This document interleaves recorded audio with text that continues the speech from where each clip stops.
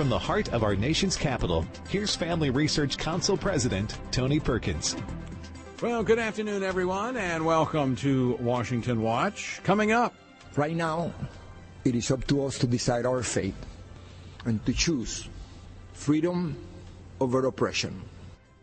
That was Cuban-born American Maximo Alvarez speaking at the Republican convention last night, summing up the choice Americans have in this year's election. John Hines, reporter with One America News, joins me with analysis of the first night of the GOP convention in just a moment. And as we were talking yesterday, it is the policies of the two parties that provide the greatest contrast. 85% of voters in a recent Pew poll say they saw very few similarities in the agendas of the two presidential candidates, the highest ever recorded by Pew and 35 points higher than 2 decades ago. One policy area that leads in the contrast is the issue of life and the unborn. Marjorie Dannenfelser, president of Susan B. Anthony List, joins us to talk life and her new book, Life is Winning. Speaking of Republicans, one of the resolutions passed by the RNC in Charlotte dealt with the Southern Poverty Law Center. Tyler O'Neill, senior editor of PJ Media, is here with the details on that story. And the politics of Corona. Dr. Taryn Clark is here on how the left is politicizing the treatments for coronavirus, and it could be costing us lives. Also, as researchers race to develop a vaccine for the coronavirus, will governments mandate vaccination? Dr. Jeff Barrow, Senior Vice President for Bioethics and Public Policy, is here with answers. The website, TonyPerkins.com. If you're on Twitter, it's at TPerkins, same on Parler. Now, with all that is facing America in these uncertain times, Christians in this country can't quarantine or isolate themselves from their duty to God. The Bible says that we should seek the peace of the city and pray to the Lord on its behalf. In America's government, we're a government by the people, where all citizens have a governing role. We must be good stewards of the responsibility we've been given and vote in local and national elections. And as we pray and as we vote, we must stand firm on the truth of God's word. You know, we've talked about this many times on this program. Every election is pivotal. But the 2020 presidential election stands to send America in one of two very different trajectories. Each week until the election, FRC and FRC Action will host a special Pray, Vote, Stand broadcast to equip you to pray, to vote, and to stand for biblical truth.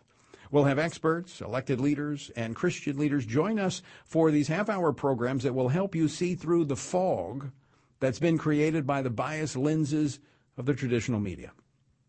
Join us for our first Pray, Vote, Stand broadcast tomorrow night, Wednesday, August the 26th, 70 days from Election Day. At 7 p.m. Eastern, we'll be streaming from PrayVoteStand.org. That's PrayVoteStand.org. If you forget it, just go to TonyPerkins.com. The first night of the RNC convention is in the books, but before we get into the upcoming days of the event, what were the highlights from last night? What were the real contrast between what the Republicans did last night and what the Democratic Party did last week? Joining me now with more One American News Network reporter John Hines. John, welcome back to the program. Oh, Tony, it's great to be with you. Thank you. Thank you very much for having me on. Let me play another short clip from last night. This is a little longer clip of what I began the program with Mr. Alvarez, a Cuban-born American who I think really summed up the choice that is before us in this election. Bobby, play that clip, please. I may be a Cuban-born, but I am 100% American. This is the greatest country in the world. And I said this before. If I gave away everything that I have today, it would not equal 1% of what I was given when I came to this great country of ours. The gift of freedom. John, that for me was a powerful moment. In fact, as Mr. Alvarez began to choke up, I found myself choking up and thinking how great of a country this really is. Well, he's absolutely right. Coming from Cuba, he has a tremendously powerful story. And he spoke and he said basically his message was, I have seen this movie before. I have seen ideas like this before. And he said that he was there to tell us that we cannot let them take over our country. And he presented a hopeful message. And I think that I was counting last night, actually, and the word hope or a derivative thereof came up 14 times. And I think that's a crucial difference between perhaps the Republican convention and the Democratic one so far, is that they are talking about hope. And if you talk to Christians or you talk about the Christian journey, one of the things they always talk about is hope. A human can often endure a lot of challenges if there is hope. And so in order to present a compelling case for re-election, the president and the Republican National Committee and the convention need to talk about hope. I think that Maximo Alvarez, his story is one of hope, and he presented that as a cautionary tale to a generation which I think to one extent or another maybe is not as familiar with the false promises of socialism and what we see in places like Cuba and Venezuela. Yeah, that's a really good point, John, because, the Berlin Wall, Eastern Europe, where communism really had a grip on that region of the world since World War II, that wall came down in the early 90s. And so you have a generation basically that has grown up with just pockets of communism. I don't know communist China, but that's on the other side of the ocean. And it's seen differently. But we're not teaching that in our schools today. And so these real-life accounts of those who have come from communist countries to a place of hope and promise, it speaks volumes. And it's in sharp contrast to what we heard last week at the Democratic Convention about all that was wrong with America. All that was wrong with America. And, they couldn't get off the subject of COVID-19, which I guess is dominating the headlines. But, if they didn't talk about COVID-19 and there was no COVID-19, what else would they have talked about? There really wasn't a lot there if you take away COVID-19, which really points out that I think they put their eggs in the basket of COVID-19 and laying the blame of that at the feet of the president. And I think that's a risky strategy, because if the American people don't buy that, then they will fail and have to find something else. But fundamentally, the American people are a hopeful people, and they want to be able to hope for something. That's why Maximo Alvarez was so compelling. John, I think that is a key observation I want to go back to, that the Democrats' focus. It was actually two things: the coronavirus and how bad Donald Trump is. So it's the virus and Trump. Bad. Really bad. Mm-hmm. But you notice this because even the bulk of the media, and we're thankful for One America News that is out there now, that is giving a clear look at what is really happening in the nation.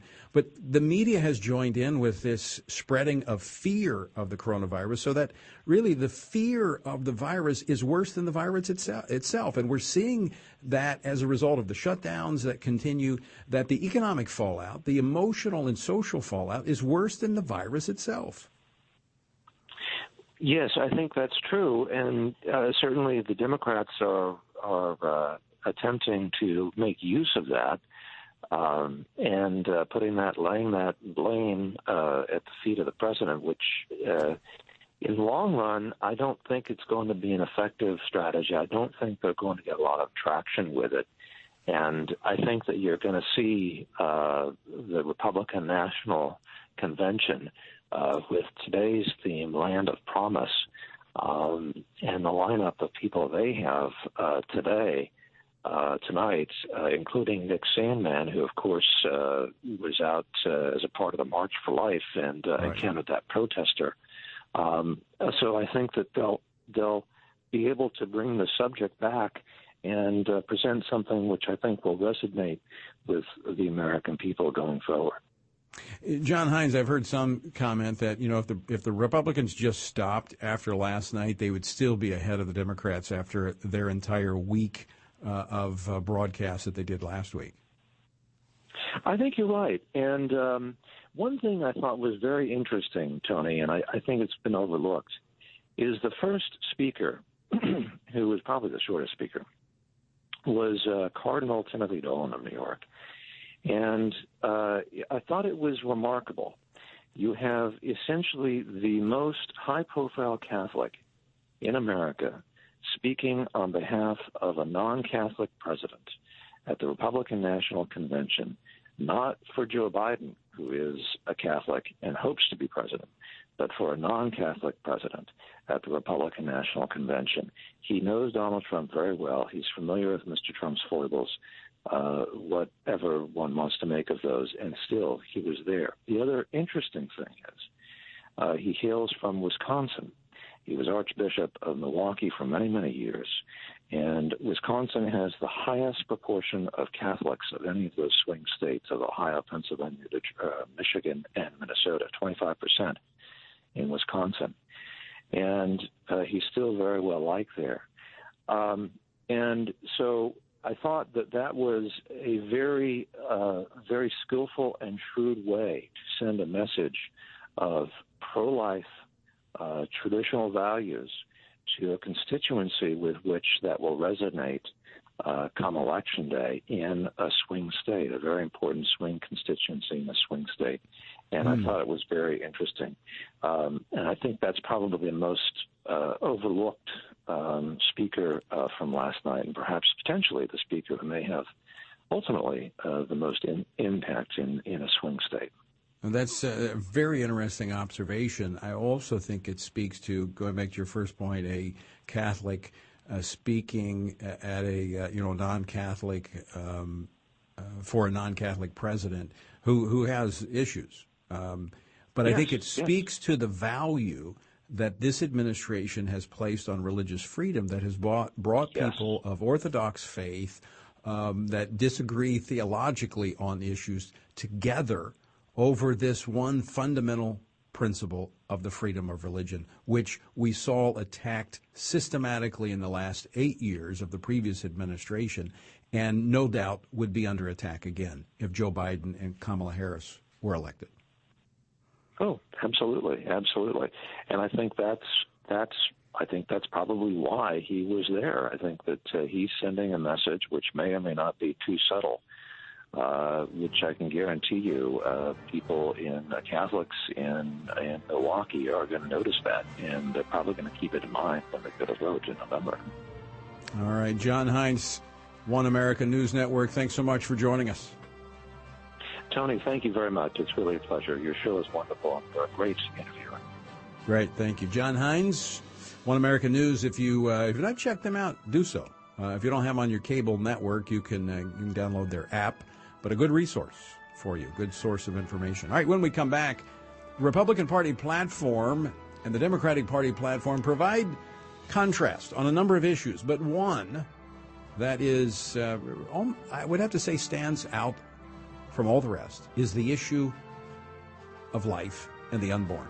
Marjorie Dannenfelser, president of Susan B. Anthony List, is here next to talk about that and her new book. Don't go away. Do Christians have a biblical obligation to participate in government? Do Christians have a duty to vote? And if so, what principles should inform them while casting their ballots? How should pastors think about politics, and how can they shepherd their congregations well during an election season? The gospel of Jesus Christ has implications for all areas of our life, including politics. Christians must be prepared to grapple with the moral issues of our day, the reality of our two-party system, and follow our Christian convictions to their logical end by voting for candidates that support clear biblical values. Family Research Council has partnered with 21 state family policy councils for a new edition of Biblical Principles for Political Engagement. This booklet provides biblical wisdom and clear answers to pivotal questions to help you navigate the political landscape.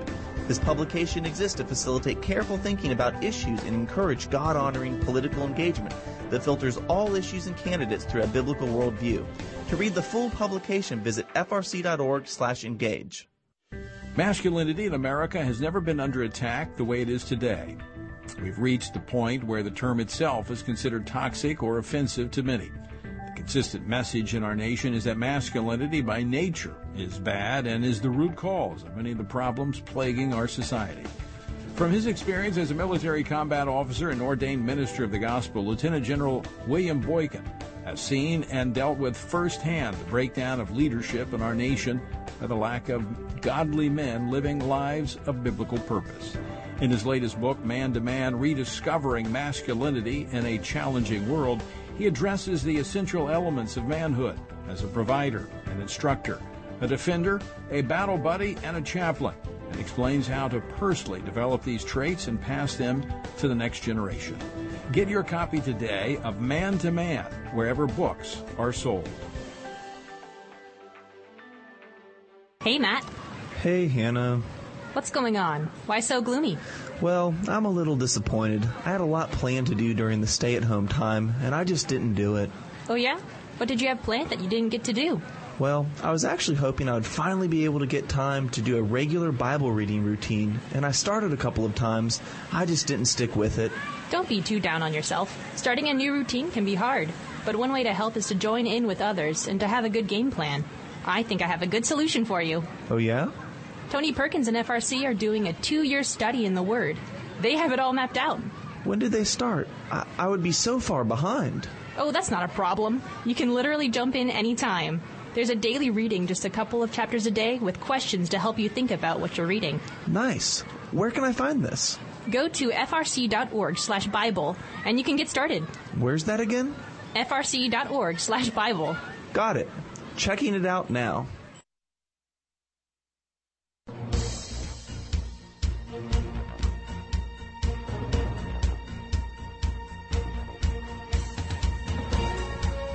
This is Washington Watch. I'm Tony Perkins. The website, TonyPerkins.com. Remember, tomorrow night, 8 p.m. Eastern, Pray Vote Stand.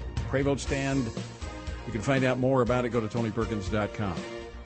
All right, you're going to hear me say this for the next 70 days. This is an election of contrast. It is a contrast in the political conventions that we see happening, what took place last week, what took place last night, and what will take place tonight. It is a contrast in the political candidates that's just beyond question.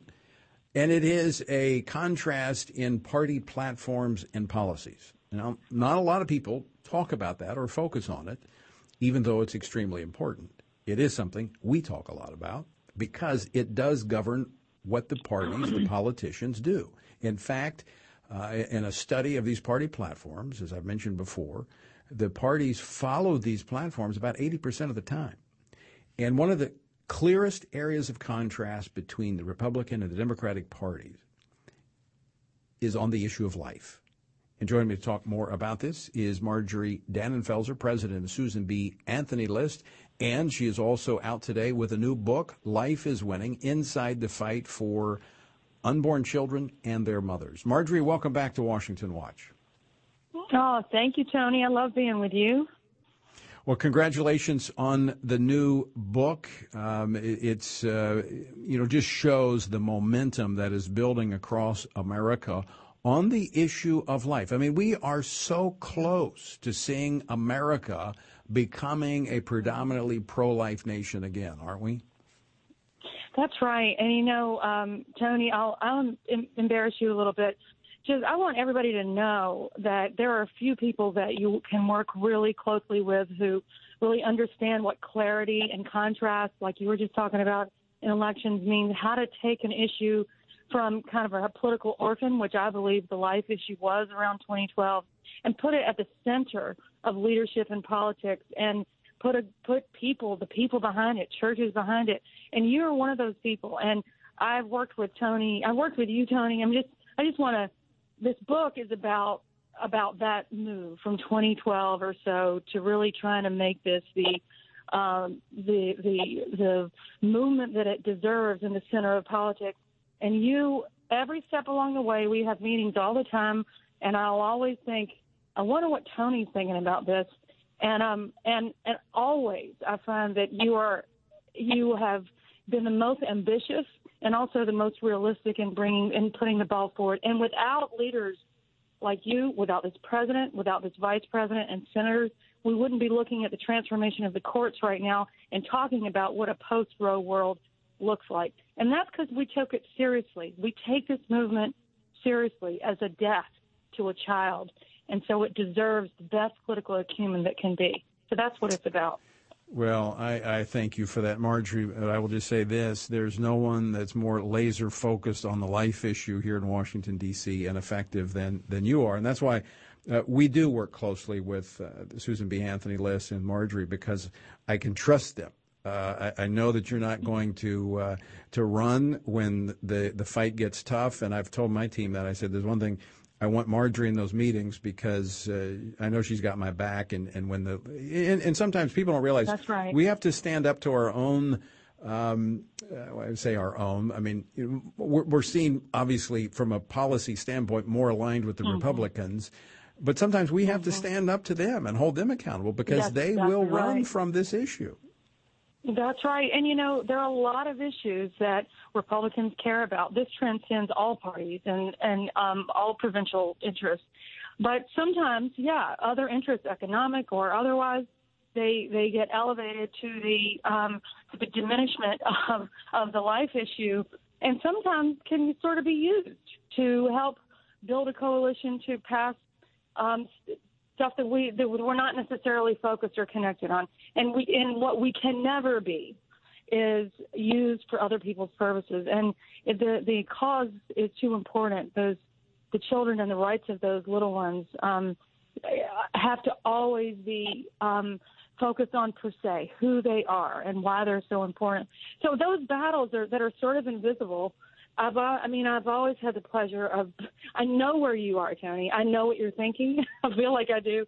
And every time I feel like we, in this battle to go from a political orphan to a really strong, muscular movement where we are really on the edge of saving millions of lives, those little pieces along the way are vital, every single step. And I know because you're doing it every day like I am, who really are saving these children are the people going door to door in battleground states right now.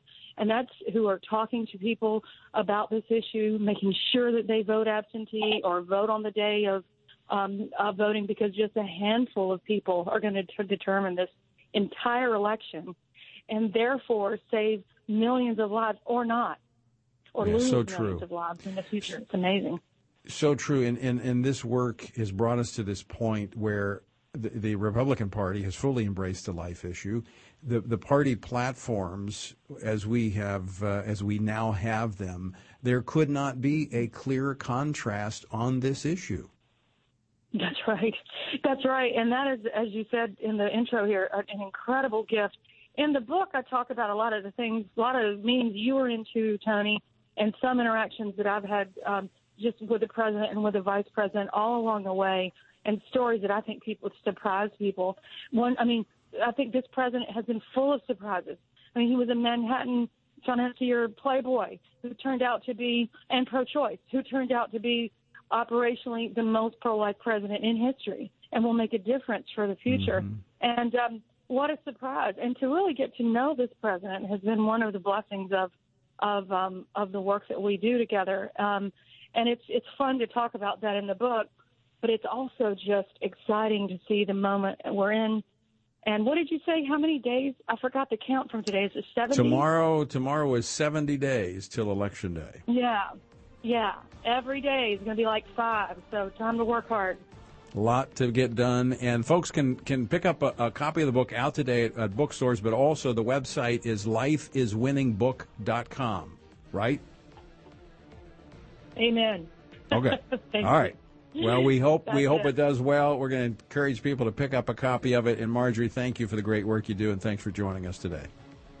Thank you for your help, Tony. I really appreciate it.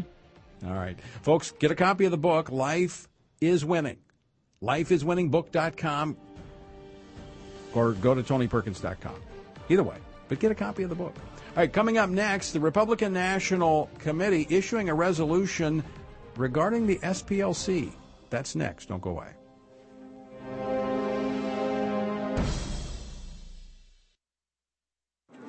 Oh, man.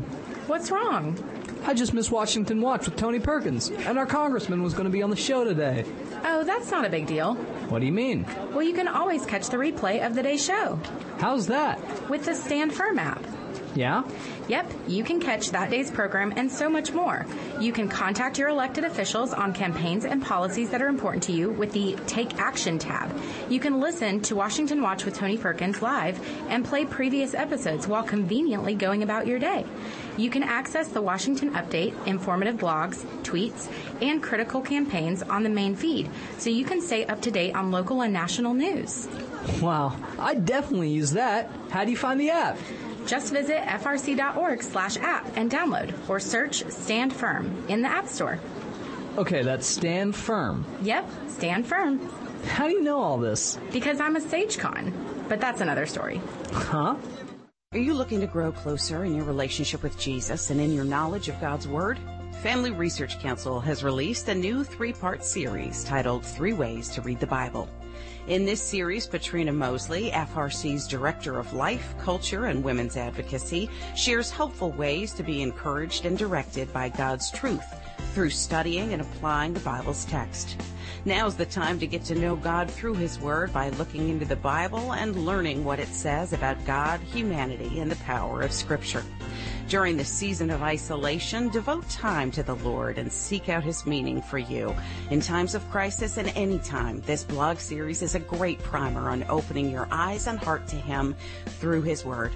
Check out this helpful resource and learn how to read the Bible with not just your eyes, but your heart. To learn more, visit frcblog.com. That's frcblog.com.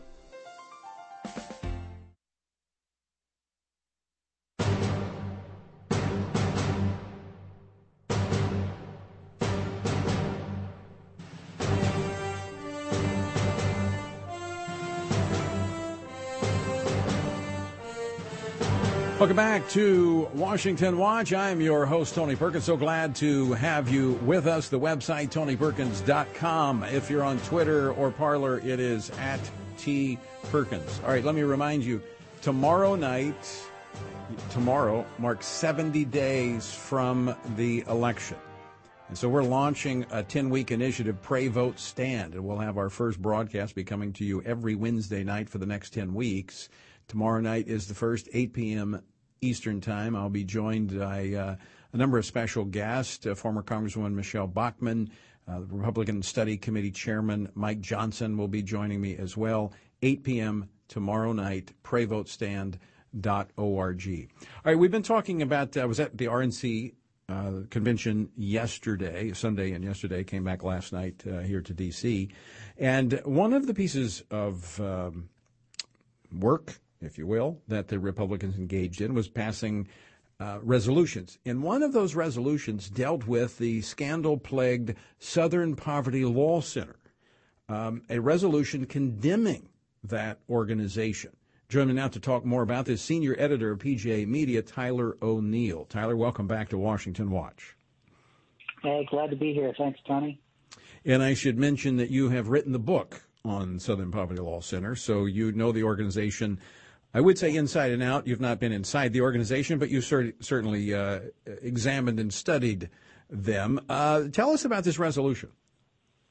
Yeah, so the resolution was really heartening. I was glad to see that the RNC took the Obama-Biden administration to task for having the Department of Homeland Security receive information from the Southern Poverty Law Center.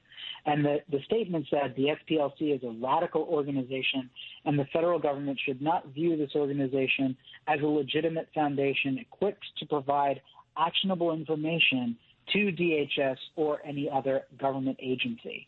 And most importantly, the resolution noted the attack on FRC back in 2012, where you had that deranged gunman who looked at the SPLC list of quote-unquote hate groups and said, all right, well, I'm going to choose one, went to FRC's headquarters there in downtown D.C.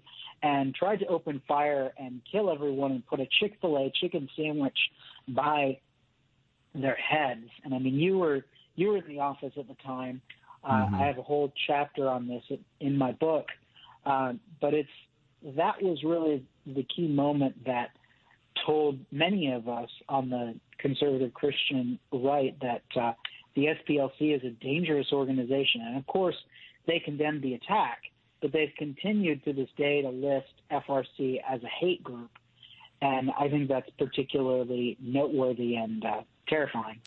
Well, it's interesting. The day after the shooting, I went and held a press conference on the curb out in front of our building to send a very clear message. We were not going anywhere. You couldn't intimidate us. You can't scare us. And I called out the SPLC because I knew that their fingerprints had to be on it somewhere, somehow. Now, I was roundly criticized by the media, suggesting that the SPLC had anything to do with it. And then there was the confession of Floyd Corkins, who, in fact, said that it was the SPLC's map. Now, despite the fact that they have been through scandal upon scandal and the fact that they had to fire the chairman and the president had to resign of the organization, the media still holds them up as a legitimate source. Yeah, it's really disturbing.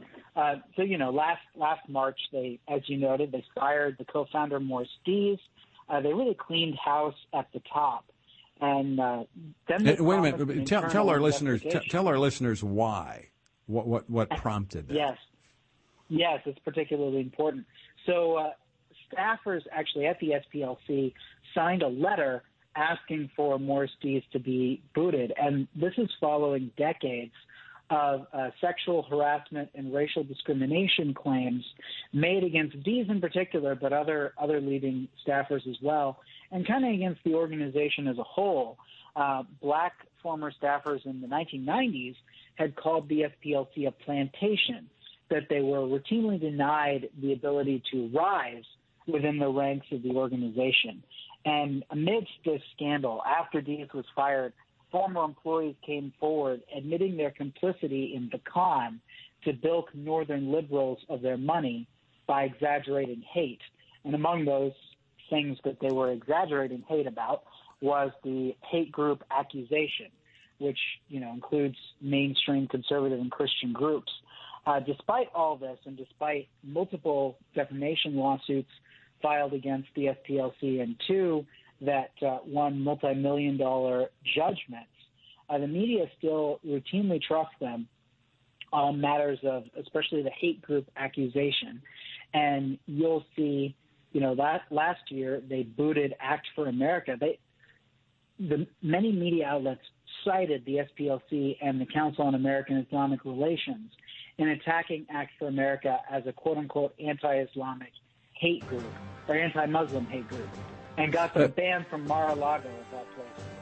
Very quickly, Tyler, on the way out, if the hypocrisy here is striking, but if that had been a conservative group that had engaged in the very things that they were championing against, would the media overlook it and treat them the way they have the Southern Poverty Law Center? Oh, the media would be following them day after day, night after night, making sure they never had a voice. Yeah, I think you're absolutely right. Tyler O'Neill, thanks so much for joining us. All right, folks, to find out more about Tyler's book, go to TonyPerkins.com. Coming up next, we'll talk with Dr. Taryn Clark about the left and how they've politicized treatment for the coronavirus, and it could be costing us lives. That's next here on Washington Watch. Don't go away.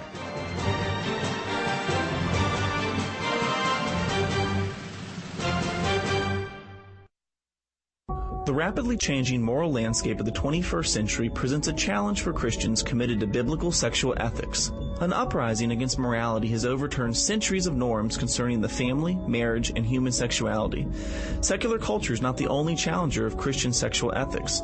Increasingly, theologically liberal churches and denominations are rejecting the church's historic teaching on marriage. As a result, Christians are facing increased pressure to compromise the Bible's teaching on human sexuality. How should Christians who are committed to God's Word respond to these challenges? What does the Bible teach about sexuality? Family Research Council has a new publication that presents the biblical principles for human sexuality. It lays out a survey of culture, scripture, and church history that will help pastors and all Christians meet modern-day challenges to biblical sexuality with truth and love. To access this publication, visit frc.org/sexuality. Again, that's frc.org/sexuality. In today's culture, it can be difficult for men to navigate what it means to be a man and to find clear models of masculinity and manhood. There are many competing ideas out there and even confusion around the basic concepts of gender and sex. Where can boys, young men, husbands, and fathers find a model of manhood, leadership, and strength in today's culture of confusion? This is Tony Perkins inviting you to join me at a Stand Courageous Men's Conference led by men who are seasoned, compassionate leaders who understand the issues of the day. These issues will invest in unpacking our role as defenders, providers, instructors, and battle buddies so that men can have generational influence as a chaplain inside and outside the home. Join us at one of our upcoming events in Texas, Louisiana, Florida, or Virginia. Learn more about Stand Courageous and find an event near you at standcourageous.com. That's standcourageous.com. standcourageous.com. With horrifying acceleration in recent years, verified reports of murders, rapes, mutilations, and kidnapping of Christians in Nigeria have persistently increased. These attacks are frequently accompanied by the torching of homes, churches, villages, and agricultural fields. A July 15, 2020 headline reports that over 1,000 Nigerian Christians were killed in the first 6 months of 2020. This is in addition to 11,000 Christians who have been killed since June 2015. News stories about the assaults in Nigeria are rarely reported in mainstream media outlets, but when they are, they're regularly explained away as effects of climate change, local feuds, or religious wars for which both sides bear equal responsibility. For more information about the persecution of Christians in Nigeria, read FRC's publication, The Crisis of Christian Persecution in Nigeria, at frc.org/Nigeria.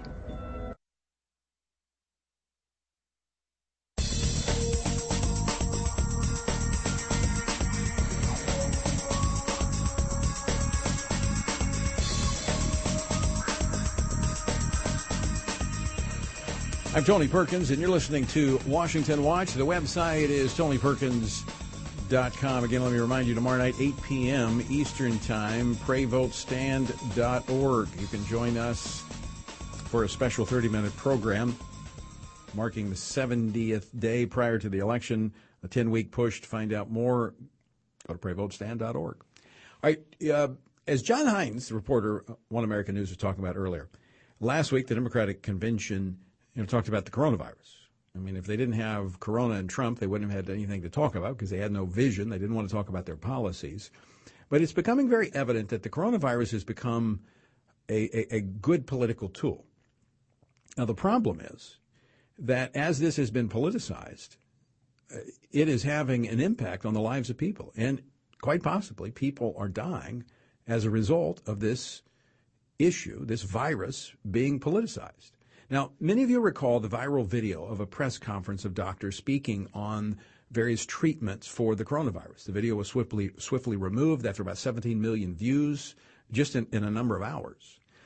But the message is still out there, and it's something that must be discussed. And joining me now to talk about this is one of the doctors who's been on the program before but was a part of that cadre of doctors, Dr. Taryn Clark. She is joining us now by phone. Dr. Clark, welcome back to Washington Watch. Thank you so much for having me. I appreciate that, being back on your show. Well, it's good to see you last week, and I'll take care of the politics and talk about that. But I just from a medical standpoint, you touched on this last time, and I just want to see if this continues to be the case, where the treatments that have shown to be effective by a number of physicians for the coronavirus, are we still seeing the politicization of the treatments that are out there?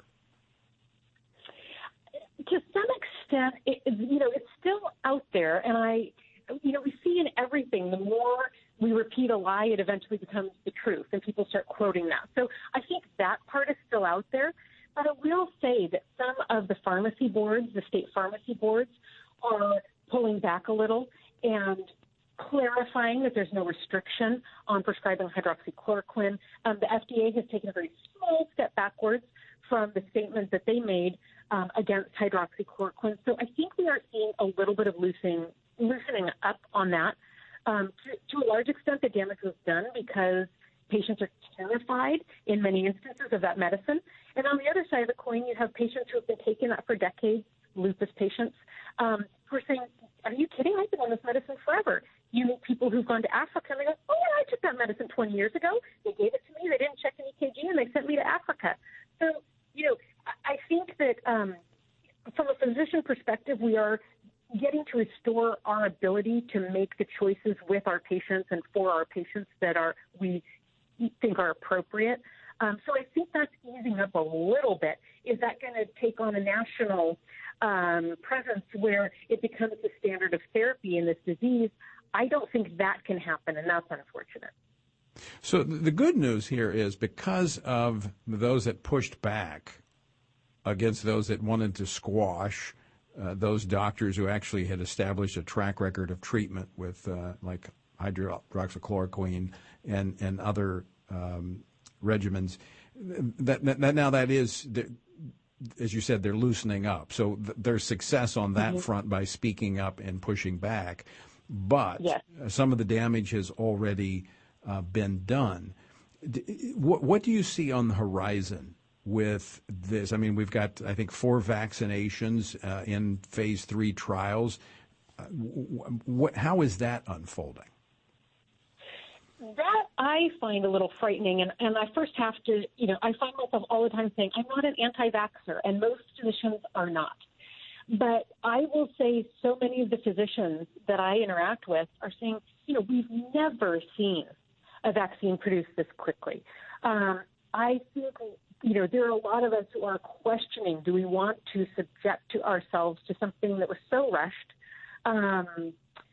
It's a little bit frightening in that regard. And I, I'm one who takes the flu shot every year, but the flu shot was developed. It was safety tested for years and years, and they tweak it a little bit each year. It's not as if they invent the flu vaccine every year. And so, one of the things I look back at is, we had SARS-CoV-1 in the early 2000s. We still don't have a vaccine for that. And, it's not as if virology labs haven't been working on a vaccine. They work on vaccines for every virus we know about. And so, if we don't have success with that in 15 years, I am just very suspicious and nervous about a vaccine that's coming out, 9, 10, even 18 months after the virus was characterized. I just, and especially in a field where virus manufacturers have been completely shielded from any possible liability. There are a couple red flags for me. I, as one, would rather, I'm in my late 40s, I would rather have the virus any day of the week than take this vaccine. And I know there are a lot of people who are saying, where's the chickenpox party? I would rather get immunity. And in all this discussion of mandatory vaccine, I don't hear anybody saying, if you have antibodies, you don't have to take it. And to have a vaccine that's mandatory for adults, that's not based on their occupation. We've had some employers require flu vaccines for healthcare workers.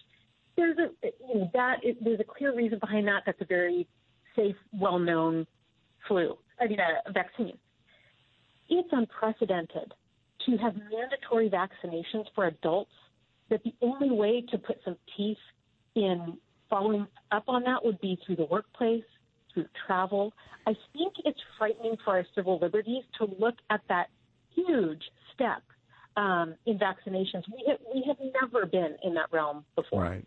And I'm going to unpack that in a minute with my next guest, but that alone, this idea that we would mandate it, and suggests to me that there's 2 things. One, it's the fear that I think has been manufactured in large part. Not saying that the virus is not real and doesn't have an effect. It does. I had it. I'm fine. I've got the T-shirt. I made it through. But the reality is it has spread fear. It has been politicized, and we're seeing actions taken that people would surrender fundamental civil liberties because of the fear that has been manufactured. I completely agree with you. Completely. And the other concept is by the time this really gets out there, it's probably going to be early 2021. Same with Joe Biden's mask mandate if he gets elected. the numbers in 2021 are going to be way down from where we are. So we're not going to be in a panic mode where we have to all get vaccinated. Well, let's hope not. Well, I actually think the panic. I think the panic will. I think the panic will end the day after the election because it'll no longer be a political tool. Quite frankly, that's my view. Right. I think it'll pass very, very quickly. Dr. Clark, thank you so much for joining us. It was always great to talk with you. It was great to see you last week. Oh my gosh! Thank you for having me. Talk to you soon. All right. Bye-bye. All right, I want to continue this conversation about the mandatory nature that's being discussed about this vaccine. In fact, the Commissioner of Health in Virginia saying he intends to require people to be immunized for the coronavirus once the vaccine becomes available. As Dr. Clark was just saying, this is unprecedented. Joining me now to talk more about this is Dr. Jeff Barrows, Senior Vice President for Bioethics and Public Policy. Dr. Barrows, thanks for joining us today. It's a pleasure to be with you, Tony. All right, so you probably caught a little bit of my conversation there at the end with Dr. Clark. This is a very real threat. We have now public officials saying that they're going to mandate, and there's a multitude of ways in which this could be mandated. Tell us about it. Well, they could make it a requirement for all different types of things, including schools and employers, to get your health benefits at the state level. There's a myriad of ways that they could make it mandatory, but they're using a form of utilitarian thinking, which is basically that the end, the good of society justifies the means being forcing everyone and mandating that everyone get a vaccination. And utilitarian thinking is always dangerous, and it frequently causes unexpected results. And in this particular instance, we might have all kinds of safety issues that show up later that we aren't going to know at the beginning of time when this vaccine becomes available, assuming that we'll have one or more available early in 2021. So it's never good to use that form of justification. Well, as Dr. Clark mentioned, this has been accelerated. Normally, it could take anywhere from 4 to 7 years, I assume, to develop these vaccines, and we're talking here less than a year. We'll have a vaccine out, and so there are certainly a lot of questions that would surround that. Would this be unprecedented in terms of, as Dr. Clark said, mandatory vaccination for adults? I don't know of any other time in my recent memory of any vaccination being mandated for everyone, for all adults. I can't think of an example recently. And the other reason that this would be problematic is the fact that some of these vaccines are created with the use of fetal cell lines, and that causes a moral issue. I think one that is at the very first one that is in phase 3 trials that may be the first out, it does, if I'm not mistaken, have fetal tissue in it.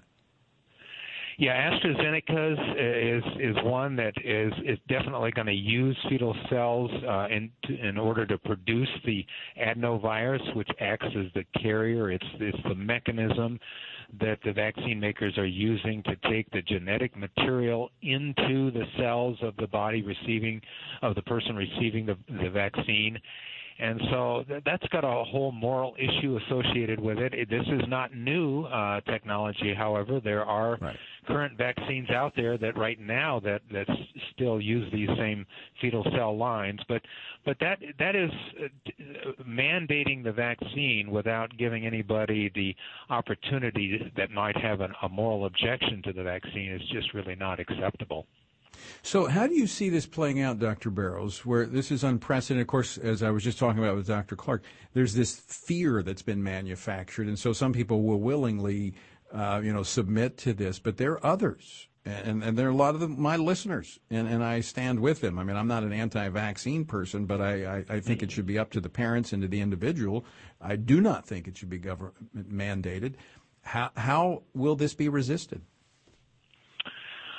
Well, I think that if, in fact, it spreads across the states, I mean, as you talked earlier, Virginia is the first state. Hopefully it does not spread, and hopefully it doesn't become a federal issue where the federal government begins to mandate it across the country.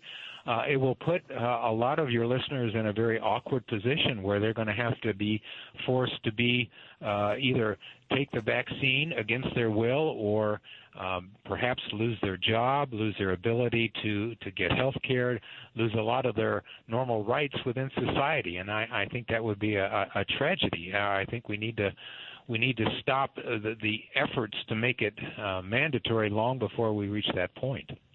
Yeah, and there's again, as you're pointing out, a multitude of ways that this could be mandated, where they're not going to, kick your door down in your house and come in and give you a vaccination.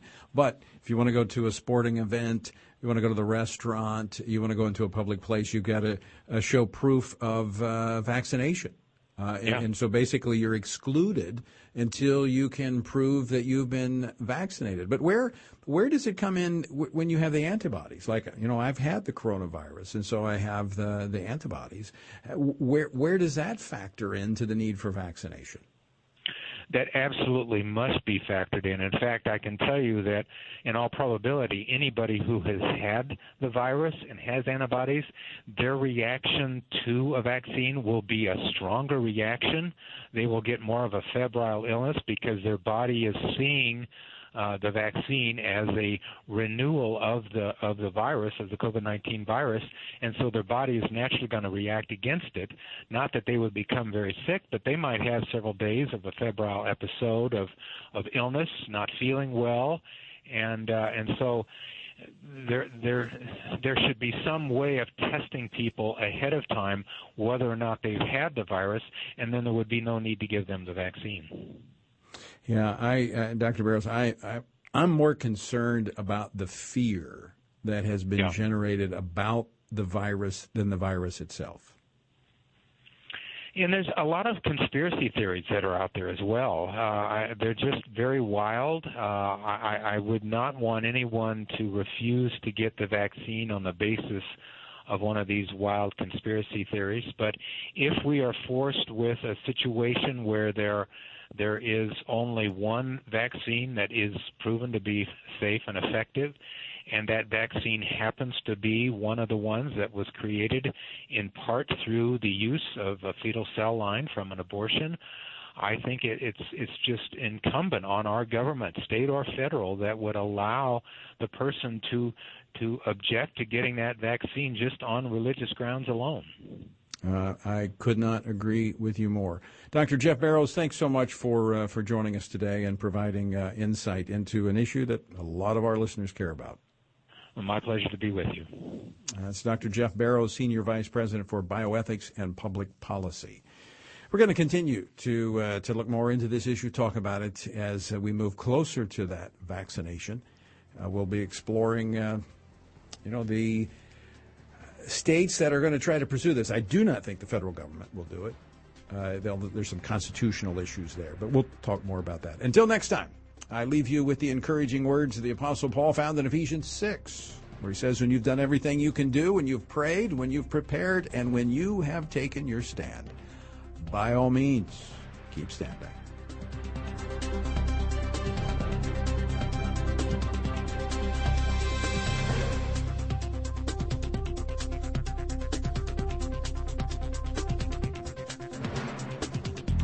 Washington Watch with Tony Perkins is brought to you by Family Research Council and is entirely listener-supported.